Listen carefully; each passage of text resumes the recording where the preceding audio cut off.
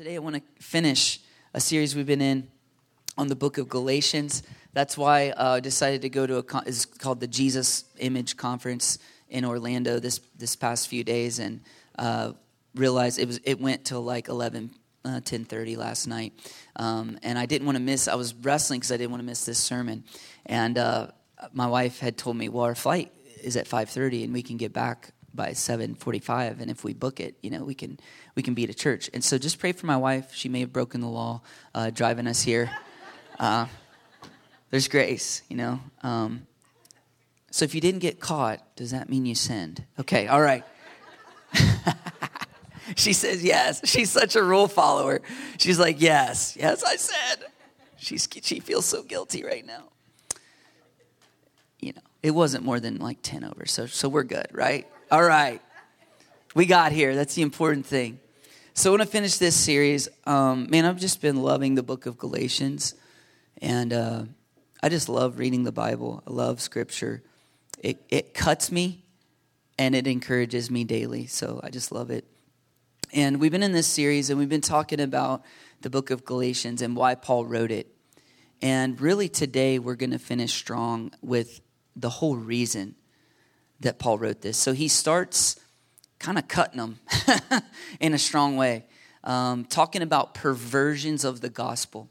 This region of churches was in danger of believing perversions of Jesus that were not the true Jesus, that could not save them.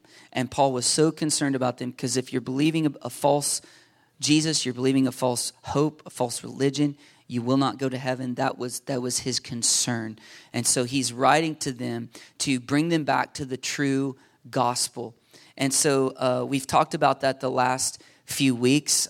Week 1, we talked about 2 major perversions in our culture. Do you have that slide? Can you just put up the full slide? Like, I think I put a few in there, but like the full one with all the info on it, with the cross in the middle. Yeah, so we've talked about this. So Jesus, the true Jesus, the narrow way is there in the middle. He's full of grace and truth, John 1 says. And if you go one way or the other, if you let go of grace or truth, you get a perversion of the gospel. So over here on this side, if you let go of grace, you get legalism, traditionalism, biblical examples, the Pharisees, high on truth, low on grace. It starts adding rules and traditions in order to be right with God. Right? Rules and traditions can be good things in certain cultures, scenarios, certain church families. But if you have to do those things to be right with God and go to heaven, now it's a perverted gospel. You're not depending in the cross alone. You're not depending on the blood of Jesus alone. And so that's what they were getting into. We've talked about what that looks like in our culture sometimes. People get into those things I've listed there: the dress, style of music, translation of the Bible, day of the week you meet for church, celebrating the right holidays or not. And again, churches have different cultures. That's fine. But if you say you have to do it this way or else you won't go to heaven, whoa. That's a perversion right there, okay? That's legalism. That's not trusting in the cross of Jesus Christ. So we looked at these scriptures up there. I've talked about that last 2 weeks. I won't go into all those scriptures, but we're saved by grace through faith, not by works, so that no one can boast, right? And so, and the scriptures go on from there. And then we talked about over here, progressivism or liberalism. This is a huge issue in non-religious, a lot of people who don't go to church. Oh, I'm a Christian. I believe in Jesus. But they've totally let go of morality, and they don't believe that there's any hell, and they believe, more than one religion can probably save you. All religions are really okay. It's just have faith in something. It's like, that's not what Scripture says, right? And so they're letting go of truth, and you get a perversion of the gospel that cannot save you because that's not true Jesus. And so it's high on grace, low on truth, removes morality, consequences. This dilutes the gospel. I've listed there some common tenets of that type of believing. And then, of course, the scriptures that pull us back. And man, if this is your first time hearing this, go read those scriptures. Take a screenshot or something of that, and go read those scriptures right there later, and you'll be shocked. If you've bought into this, you watch The View or you watch celebrities who talk about, oh, Jesus is great, but all these things in our culture morally are totally fine. Yeah, go read those scriptures later and just wrestle with the Word of God. And actually don't wrestle with the Word of God. Just let it conquer you and believe what it says. Well, how about you do that, right? Because that's what it means, to be a Christian is to believe the Bible, not what I think. Who cares what we think, right? That's a huge problem with our culture. We care way too much what we think because we live in America where we're free. We live in America where we can believe whatever we want. And we have affluence. And there's a deceitfulness to wealth, Jesus said. And your comfort and your affluence, combined with the freedom we have, make us think we can believe whatever we want and pick and choose parts of the Bible and parts of Scripture and parts of Jesus and still go to heaven.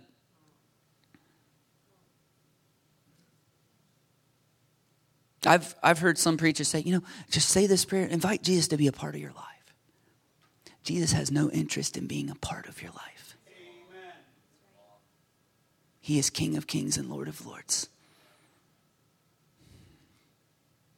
If you want to make him your Lord of your life, he's interested in that. And he will save you. And there is salvation. Let me tell you where we're going today. There's freedom there. The last 2 chapters of Galatians, Paul gets into talking about what I would call a false freedom, a counterfeit freedom. And so he spent a whole lot of Galatians kind of cutting them and going, don't go this way. Do not get back into the legalism, all right? We talked about last week, the Holy Spirit. That's another perversion that churches in our day do not believe in the Holy Spirit. Or if they say they believe in it, they don't let him have his way. They don't believe in the ministry and gifts of the Holy Spirit is available to us today. And that's a perversion of the true gospel. And we talked about that last week. And if you do that, you start to drift over here. And really both sides of these in our culture, both sides are devoid of the Holy Spirit in American, modern Western culture for the most part, right? And so we talked about that last week. But then Paul addresses this side over here because this side over here starts to think true freedom is doing whatever I want. And Paul says, no. That's not the case. True freedom is found in Jesus. And that's what we're going to talk about today. And so I want to dive in to Galatians 5 and 6 and talk about the whole point he's writing this book, which is for freedom. Let's just dive in. Galatians chapter 5. It is for freedom that Christ has set us free. God redeemed you and me in Christ to be free people. But here's the mystery of godliness: to be free and yet not fall back into the slavery to sin.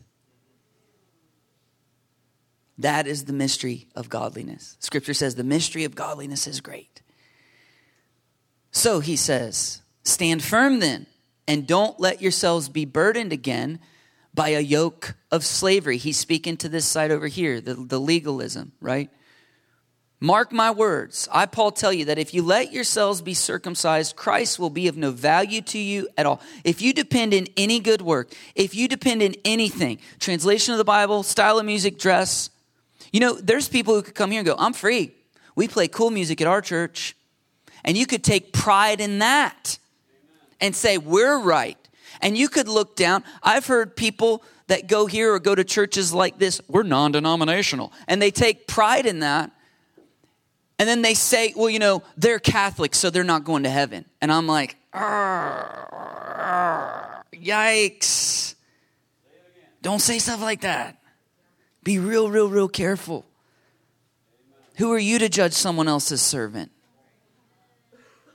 That's what Scripture says. And so, we can't take pride in anything in the gospel because it's not us. So we can't go back to anything that saves us. You're not saved because you take pride in a church that doesn't care what we wear, or because we have seats instead of pews, or because we're free to use the NIV or the Message translation. We are free. But you're not saved because of that. You're saved by the blood of Jesus and by the blood of Jesus alone. So again, Paul says, I declare to every man that lets himself be circumcised, that he's obligated to obey the whole law. You who are trying to be justified by the law have been alienated from Christ. You have fallen away from grace. For through the Spirit we eagerly await by faith the righteousness for which we hope. For in Christ Jesus, neither circumcision nor uncircumcision has any value.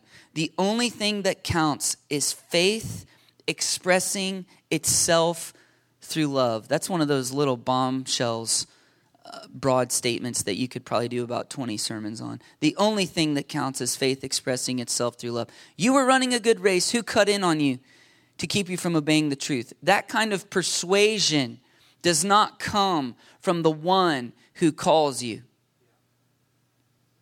If you're feeling persuaded toward a certain way of believing in your heart, for better or for worse, you really need to think about who's persuading you. And that's where discerning of spirits comes in. Is this the Holy Spirit? Is this Scripture? Or is this just me? Or is this people trying to get me to do what they want? Or is it the devil? Spiritual discernment, so important. Verse 9, a little yeast works through the whole batch of dough. I'm confident in the Lord that you will take no other view. The one who is throwing you into confusion, whoever that may be, Jesus, will have to pay the penalty. Brothers and sisters, if I'm still preaching circumcision, why am I being persecuted? In that case, the offense of the cross has been abolished. My goodness. I'm going to fool around and preach 2 or 3 sermons today. If you are living in true freedom in the Holy Spirit, the true faith in Jesus alone, you will be persecuted. You'll be persecuted by the traditionals and the legalists because of your freedom. And you'll be persecuted by these people over here who say, stop judging me. You're a bigot. You hate people. And we're getting to the point in our culture where just by calling people to discipleship, you're being called a legalist. And so if you live in true freedom, if you live truly by what Scripture says, you will be persecuted. The cross is offensive, isn't it? The cross is offensive. Because pride says, but I can do this stuff. And you got to do all this stuff to be right. And pride also says, and I can do whatever I want. And God will forgive me. Isn't pride deceptive? So verse 12, as I talked about this a few weeks ago, as for those agitators, I wish they would go the whole way and emasculate themselves. Yeah, that's in the Bible. And that's a nice translation. You, my brothers and sisters, were called to be free. Praise the Lord Jesus. You notice a theme. It is for what Christ has set you free? It is for freedom Christ has set you free. Verse 1 and verse 13. You, my brothers and sisters, are called to be free. But do not use your freedom to indulge the flesh. Rather, serve one another humbly in love. Who's he speaking to now? He's speaking to this side over here. So he's been speaking the whole book to this side over here. Don't go back to legalism, traditionalism. Now he's saying you're called to be free, but don't use your freedom to indulge your flesh and do whatever you want. And we're going to talk about why for the rest of the sermon.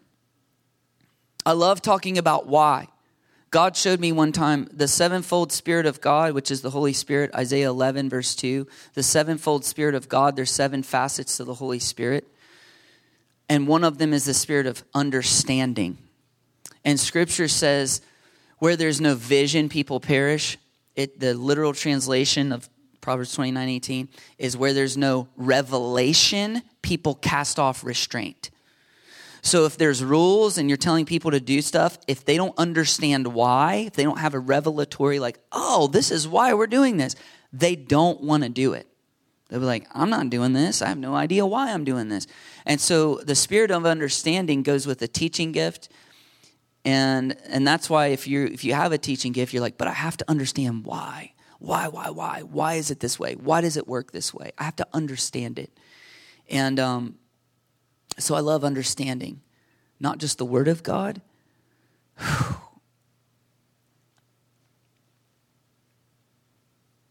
I want to understand God. You want to talk about a lifelong pursuit, an eternal pursuit right there. If anyone's going to boast, God says, let them boast that they know me.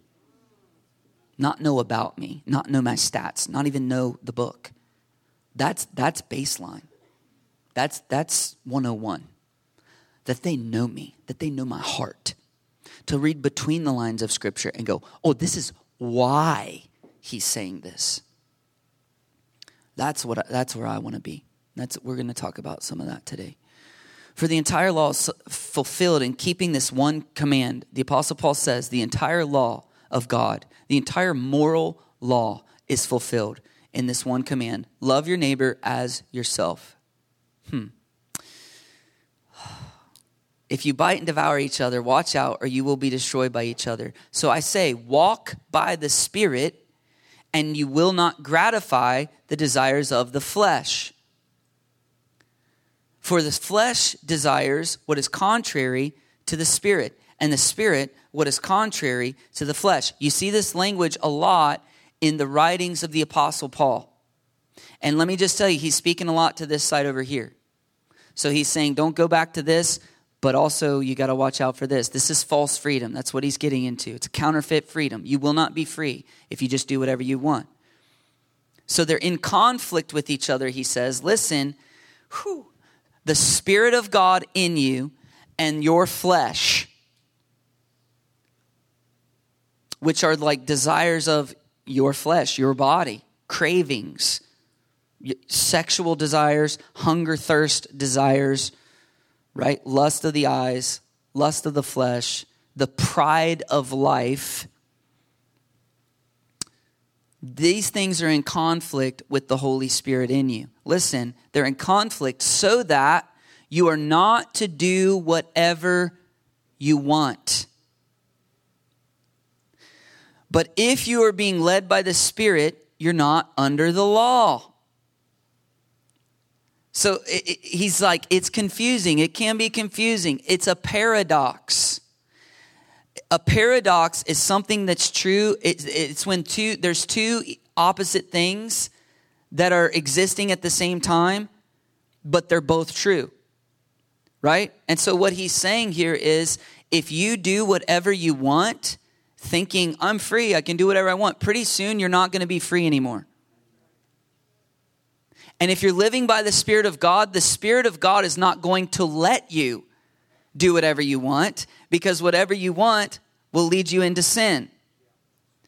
I think it was A.W. Tozer that said something like, and I'm going to say it way less eloquently, but God doesn't put his Holy Spirit in anyone and then let them continue living in sin. And we're going to talk about why. And yet, even though you're not doing what you want, you're not under law. And he's really going to drill down on this.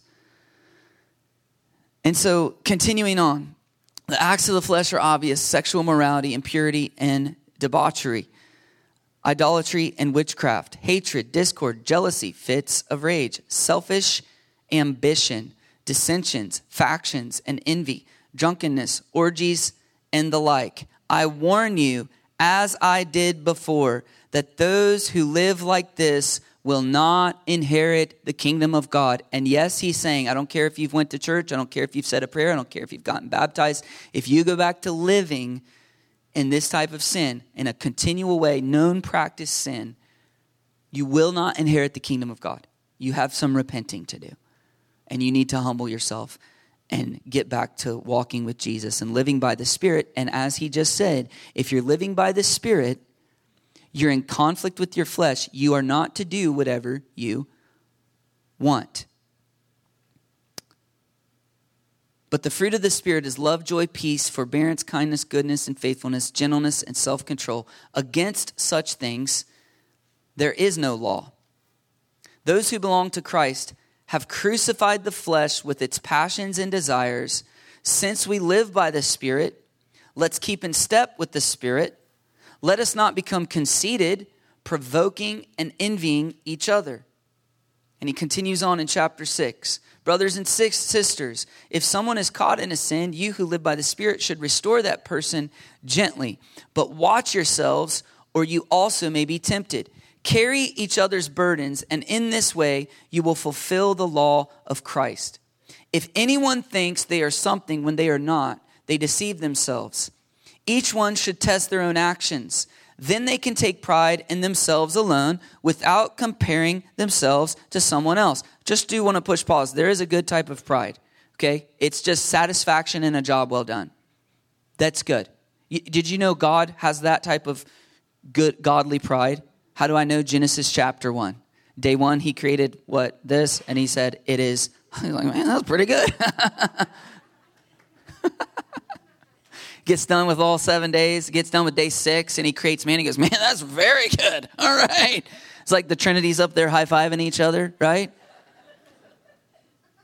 Because we can get into this. If you go over here, like we're worms and not people, so, like false humility, you know, oh no, hey, good sermon, pastor. Oh, it wasn't me. It was the Lord. It was a co-labor, is the truth. It was a co-labor. Yes, he was giving it all to me, but I had to stand up here and do it. And he knows that. You know, one of the most humbling experiences I've ever had with the Holy Spirit is, it's just happened a few times. When we do a big event or revival or big service or whatever, and you put in a ton of work, and I mean, you're exhausted, and you do it, and there's a lot of fruit. And you're like, man, that was awesome. I'm so glad we did it, but I'm so glad it's over, you know, because I want to rest a little bit. And I'm like walking away from the building, or I'm getting in my car, and the Holy Spirit, this has happened a couple times, he just draws near, and he goes, thank you.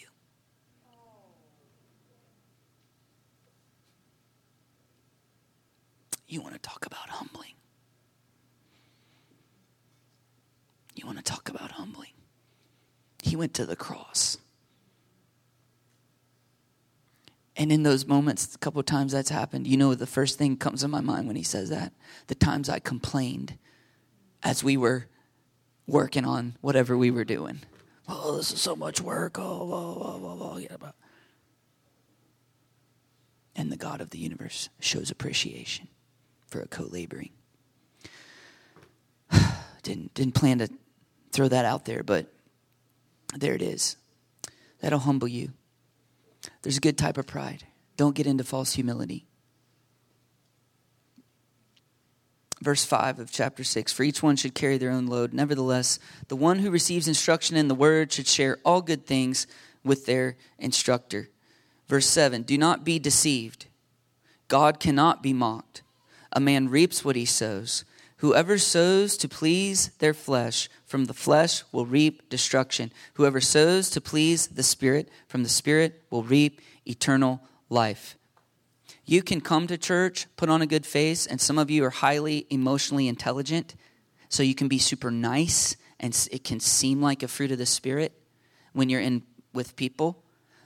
But if you go home and look at porn, or if you go home and sin, if you go home and you're kind of a jerk to everybody, like, don't be deceived. You can fool people, but you cannot fool Jesus. And that's why Jesus speaks so much about, hey, when you pray, go into a closet and shut the door, and like, don't even let anyone know you're praying. The Father will reward you when he sees what's done in secret. Jesus talks so much about secret obedience, you know? Integrity means wholeness is what the word means. It means you're the same person in private, in public. You're the same person in different circles. You're the same person at church as you are at work, as you are at whatever. You know? That's integrity. I remember one of my parents used to have a coffee mug that said, character is who you are when no one but God is watching. Man, I just felt like the Spirit of Jesus was on that mug. And as a kid, you know, I would do all my secret sins, and then I'd walk in the kitchen and see that, and I'd be like, He knows, But he does. And if you pray in secret, if you study your Bible in secret, in other words, you're not doing it to impress anyone. That's one reason I had like the YouVersion Bible app. And, early on, you whippersnappers, when social media first came out, in the YouVersion Bible app, you could have friends on there, you see. And I got a bunch of friends. And then I started noticing that if I highlighted a verse, people would like the verse I highlighted.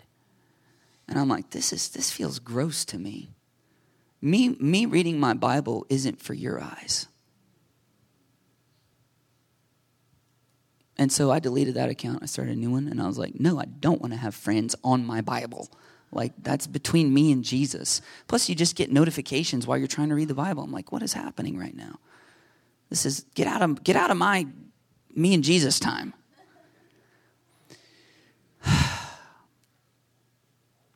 Verse 9. Let us not become weary in doing good, for at the proper time we will reap a harvest if we do not give up. Therefore, as we have opportunity, let us do good to all people, especially to those who belong to the family of believers. See what large letters I use as I write with my own hand. This is Paul most likely dictating the letter. And then he's like, this last part I really want you to know is from me, and that it's me addressing you. Those who want to impress people by means of the flesh are trying to compel you to be circumcised. The only reason they do this is to avoid being persecuted for the cross of Christ. The reason legalistic Christians want you to follow the rules is so that they don't have to change, so they won't be persecuted by their family and friends and church families and denominations they come from for their freedom in Christ. The reason many Christians and church leaders will not preach sin and judgment and call progressive Christians to repentance is because they want people to like them. They don't want to offend people who refuse to repent, who are offended by the cross. The reason so many modern Christians won't believe in or seek God for the Holy Spirit is because they know they will be persecuted by their cessationist or traditionalist friends and families, or the progressive culture that will think that they're weird for believing, if you believe in God, you actually believe he's a supernatural being that really exists and does stuff.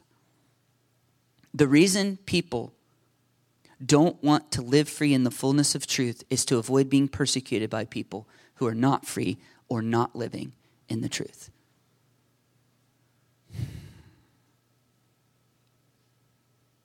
If you truly follow Jesus in the fullness of his freedom, in the fullness of what his word says, by the Spirit, you will be persecuted. But it'll be worth it. In the book of Acts, you ever notice how many times it says they were severely persecuted and they were rejoicing over it? And man, I've just gotten just a little taste of what that's like recently. When people say crazy things about you, and then they not only say crazy things, they say that your motives of your heart, the reasons why you're doing those crazy things, what they say is crazy. And it's like, if that was really who I am, I would agree that I'm evil and I'm a heretic. But now you're so far off base that I know that your persecution is not from the Holy Spirit. And I'm going, wow. And then I get joy and I'm like, I'm not even mad at you because I know that that's not you. I know there's a demonic spirit who really hates my guts. And there's a new name written down in glory. Amen. Our names are written in heaven. That's awesome.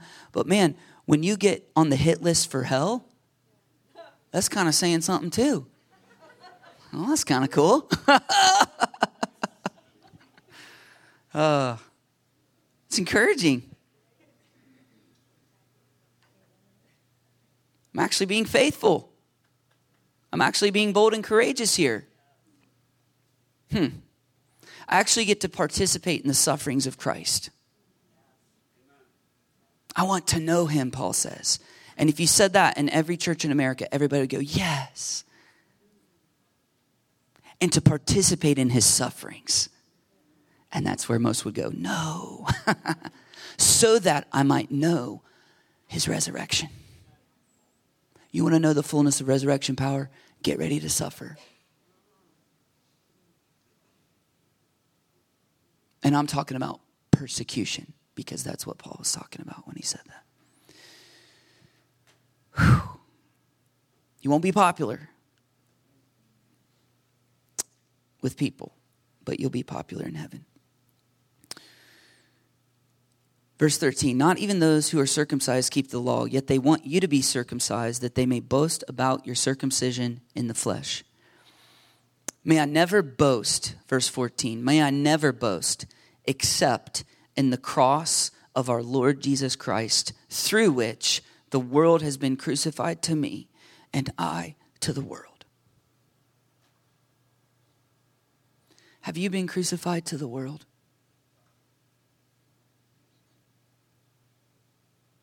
Do you care what the world thinks about you? Do you care what celebrities are doing these days? Who cares?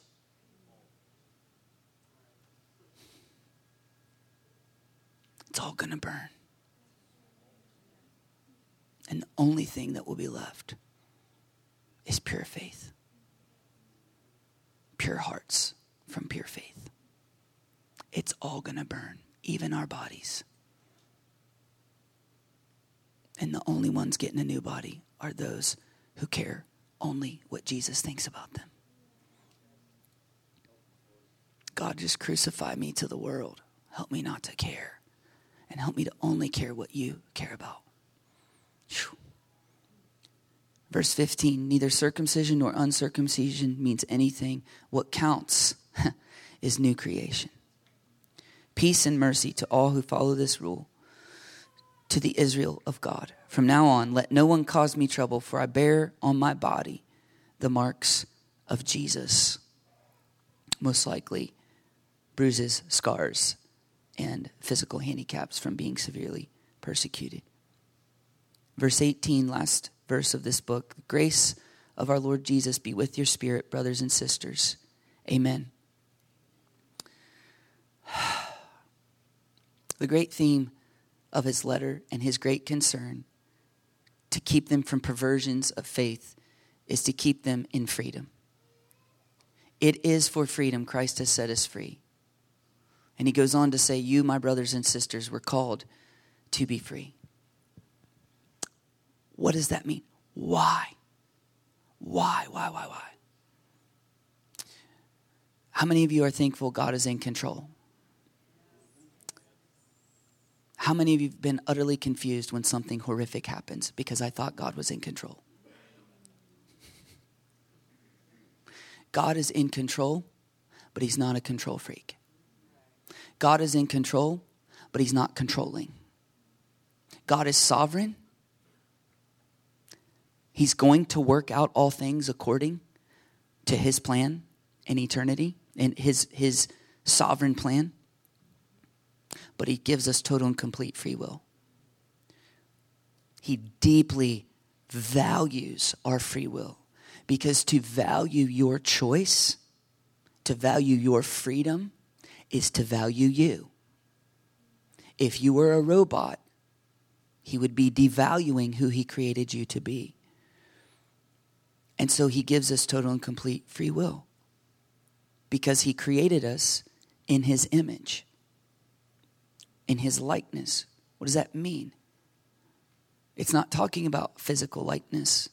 God is a spirit, and those who worship him must worship in spirit and truth. It's talking about our nature, who we are.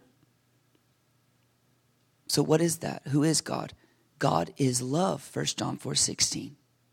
So you and I are created in the image of love. To love and be loved is the meaning of life. And so often we think of only receiving love. But the reason God gave you total free will, and he values your total free will, is because he not only created you to receive love, robots can receive love. Ask any child who has a baby doll toy.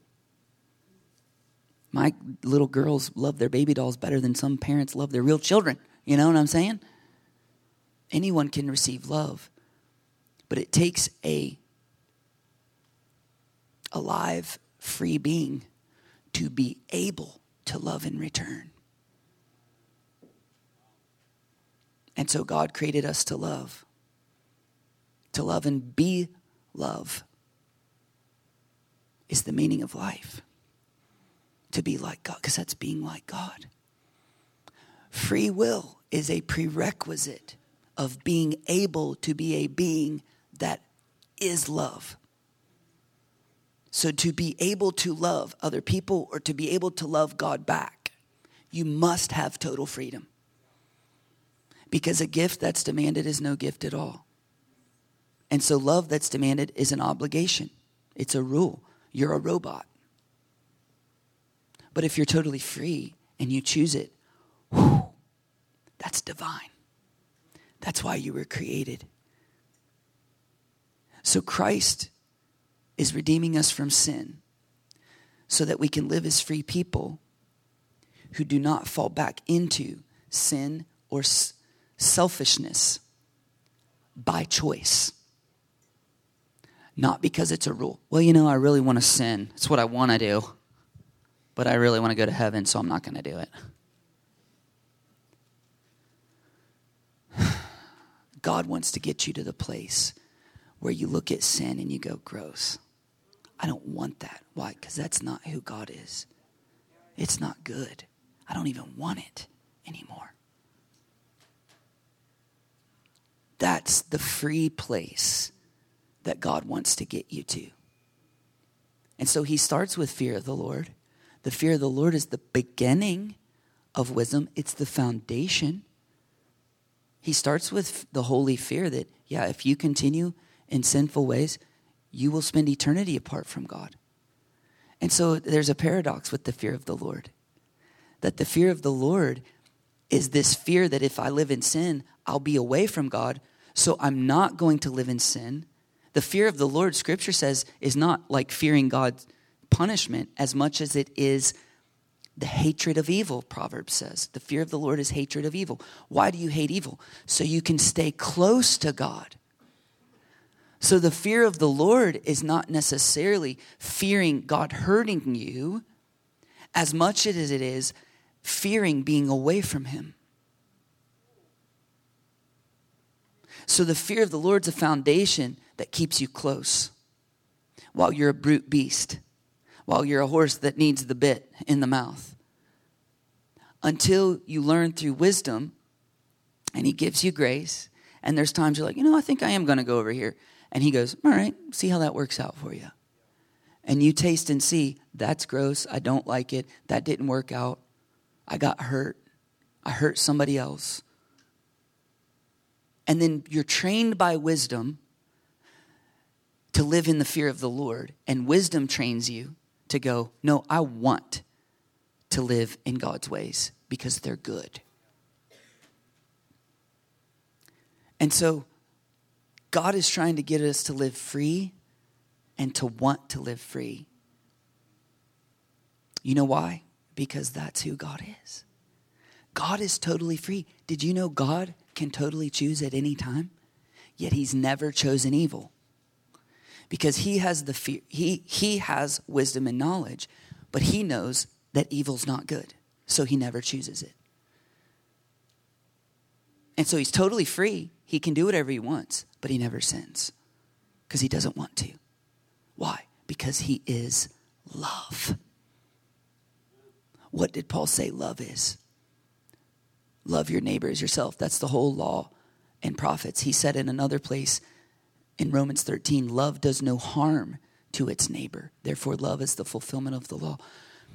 What are the rules of God about? The 10 Commandments. It's the basics, right? Don't steal, don't kill, don't lie, don't cheat. Don't covet, which causes you to do all these other things. Why is that? It's all about keeping you. They're just rules to keep you from harming each other and from harming yourself. And that's why he says, the fruit of the Spirit, love, joy, peace, and all that stuff, and loving your neighbor yourself, against those things, there is no law. And that's why he says in another place that in Scripture that the law is for the lawless. The law is to hold accountable people who don't want to be held accountable, who want to do evil, who are selfish. They're so selfish that they will do things that will harm other people, and they don't care. That's anti-love. And so God goes, well, you still need governments and justice to limit evil on the earth because there's still evil people and there's still people living in selfishness. But if you live by the Spirit of God, not to gratify yourself, to live by selfless love, you don't need law because you won't lie, because you won't steal, because you won't cheat, because you won't commit sexual immorality, because you won't covet, because you're not thinking about how to get what you're always thinking about how to give. You're always thinking about how to love others. And yet, if we try to live free while separated from God, we will find it impossible. Because God is love. He's not just the definition, He's the source. We love because He first loved us. And we can keep on loving because He keeps on loving us. So if we try to live free in love apart from the source of love, we find out real quick we don't have what we need. We lack. We're in poverty. We're in want. We're orphans. We're on our own, and it's up to us to provide for ourselves. So when we don't have what we need, it's up to us to get out there and take it. And that's where our selfishness and sin takes over. And that's the way of the world. I'll be nice to you as long as you're nice to me because it's mutually beneficial. But as soon as resources get scarce, there's two of us and there's one field to farm. There's two of us and there's one cup of water. There's two of us and there's one good job. Well, then it's game on. Survival of the fittest. And sorry, I got to provide for my family.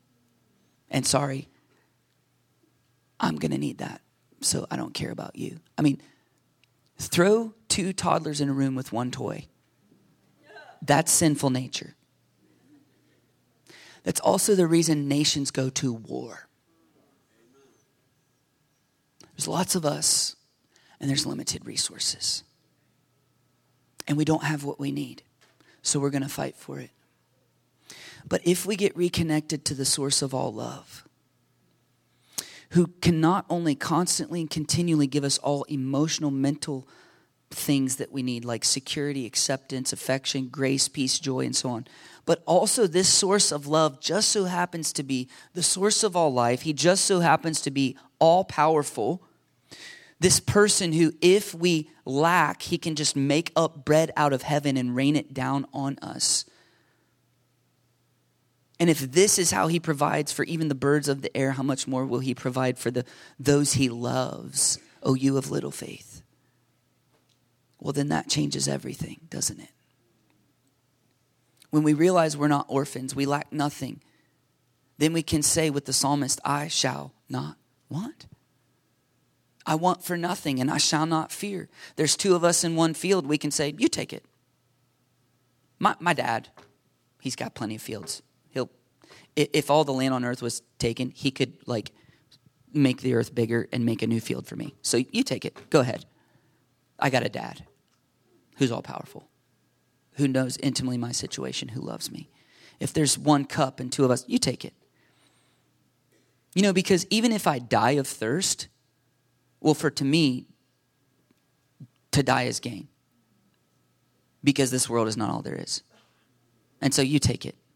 Plus, He can just have it rain anytime. And if there's two of us in one job, you take it. I'll be about my Father's business. He can have ravens bring me food. It's no big deal. I can bless those who curse me. I can pray for those who persecute me. I can love my enemies because my love never runs out because I'm connected to the source. And it's not just a feel-good feeling. It's actual provision. And this is why even after salvation, after our sin debt has been cleared, we still need to continue in faith or as Jesus said, stay connected to the vine to abide in him. This is why even in the grace of God, he still calls us to live holy lives and avoid all forms of sexual immorality, greed, murder, lying. It's not about the moral law anymore. The debt's been paid, but it's always been about moral nature. Because moral nature is simply living like love. And God is love.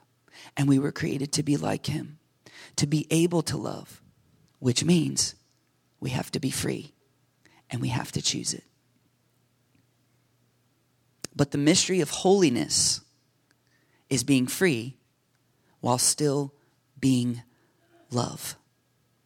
The deception of sin is to think we can be free without being love by being selfish. But then by being selfish, we find that we're not free anymore.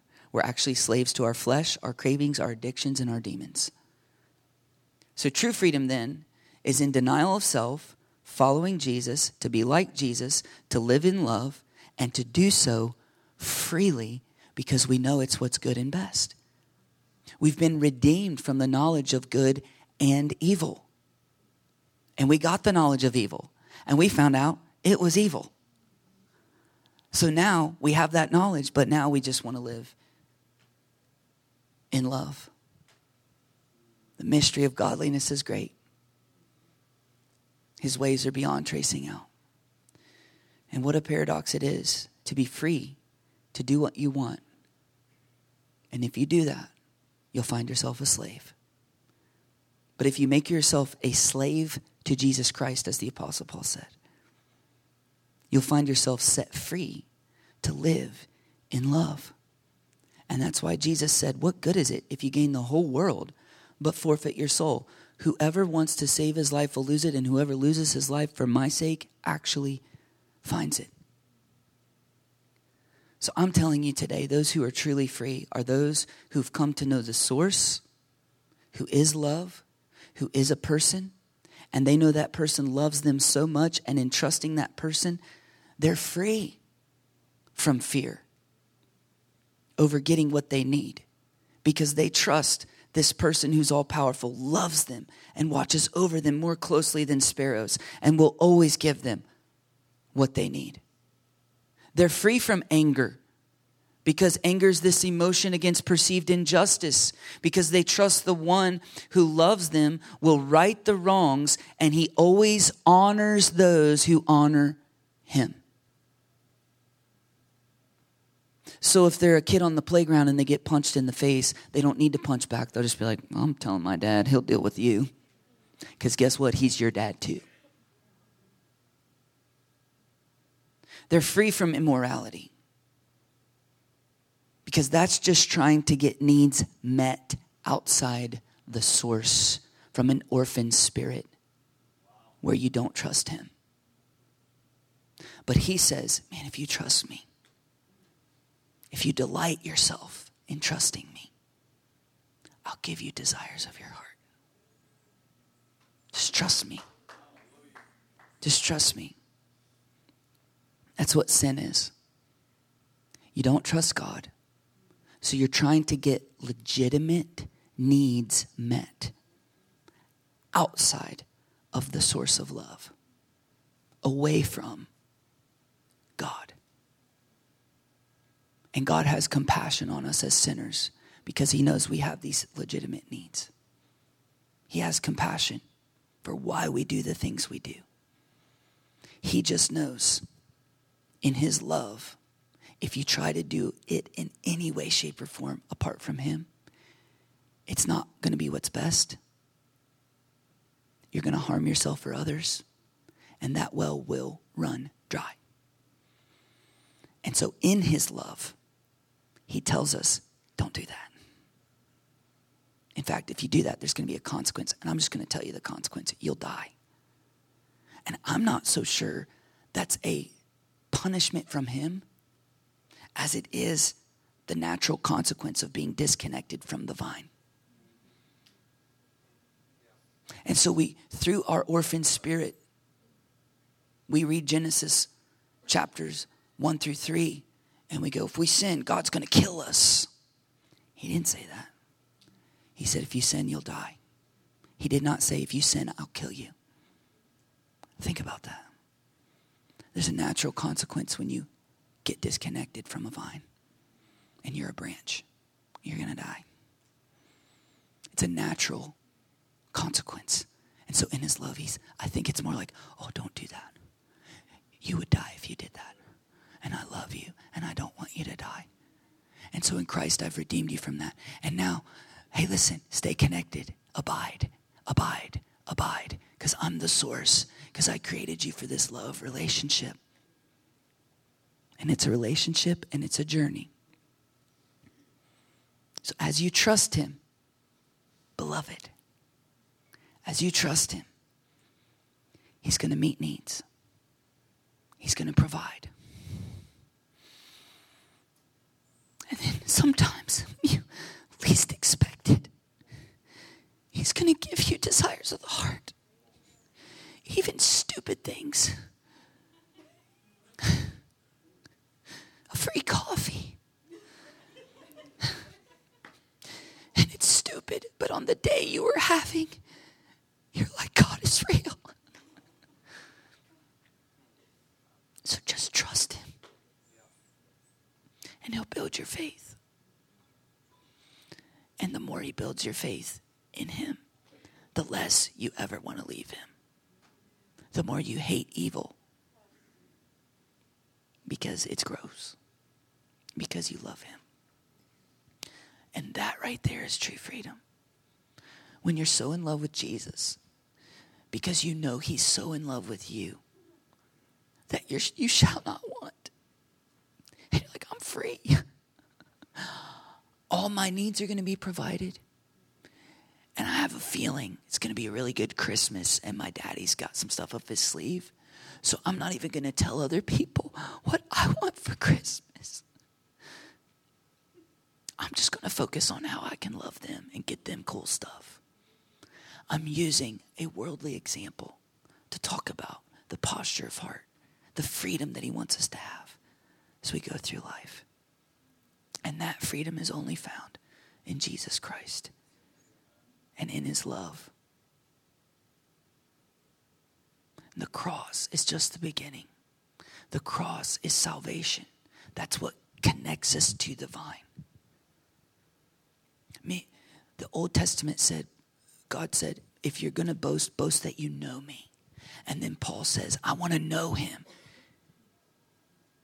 and participate in his sufferings so I can know him, so I can experience the resurrection power, so I can know him. Paul says, I want to know him. And yet he says, I'm never going to boast in anything except the cross of Christ. Wait a second. God said, if you're going to boast, boast that you know me. Paul says, I'll boast in the cross. Why is that? Because it's only by the cross that we get to know him. So I'm going to boast in the cross. Jesus died for me. And now I know him. And now I can tell you stories of how my daddy has met my needs. Of how my daddy came through. Of how one time when I got offered a dream job before this is my dream job now, right?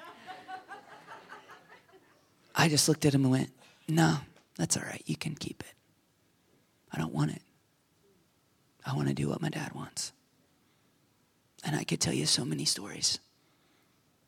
And I could tell you a story of a desire of the heart fulfilled that I wasn't looking for or even asking for.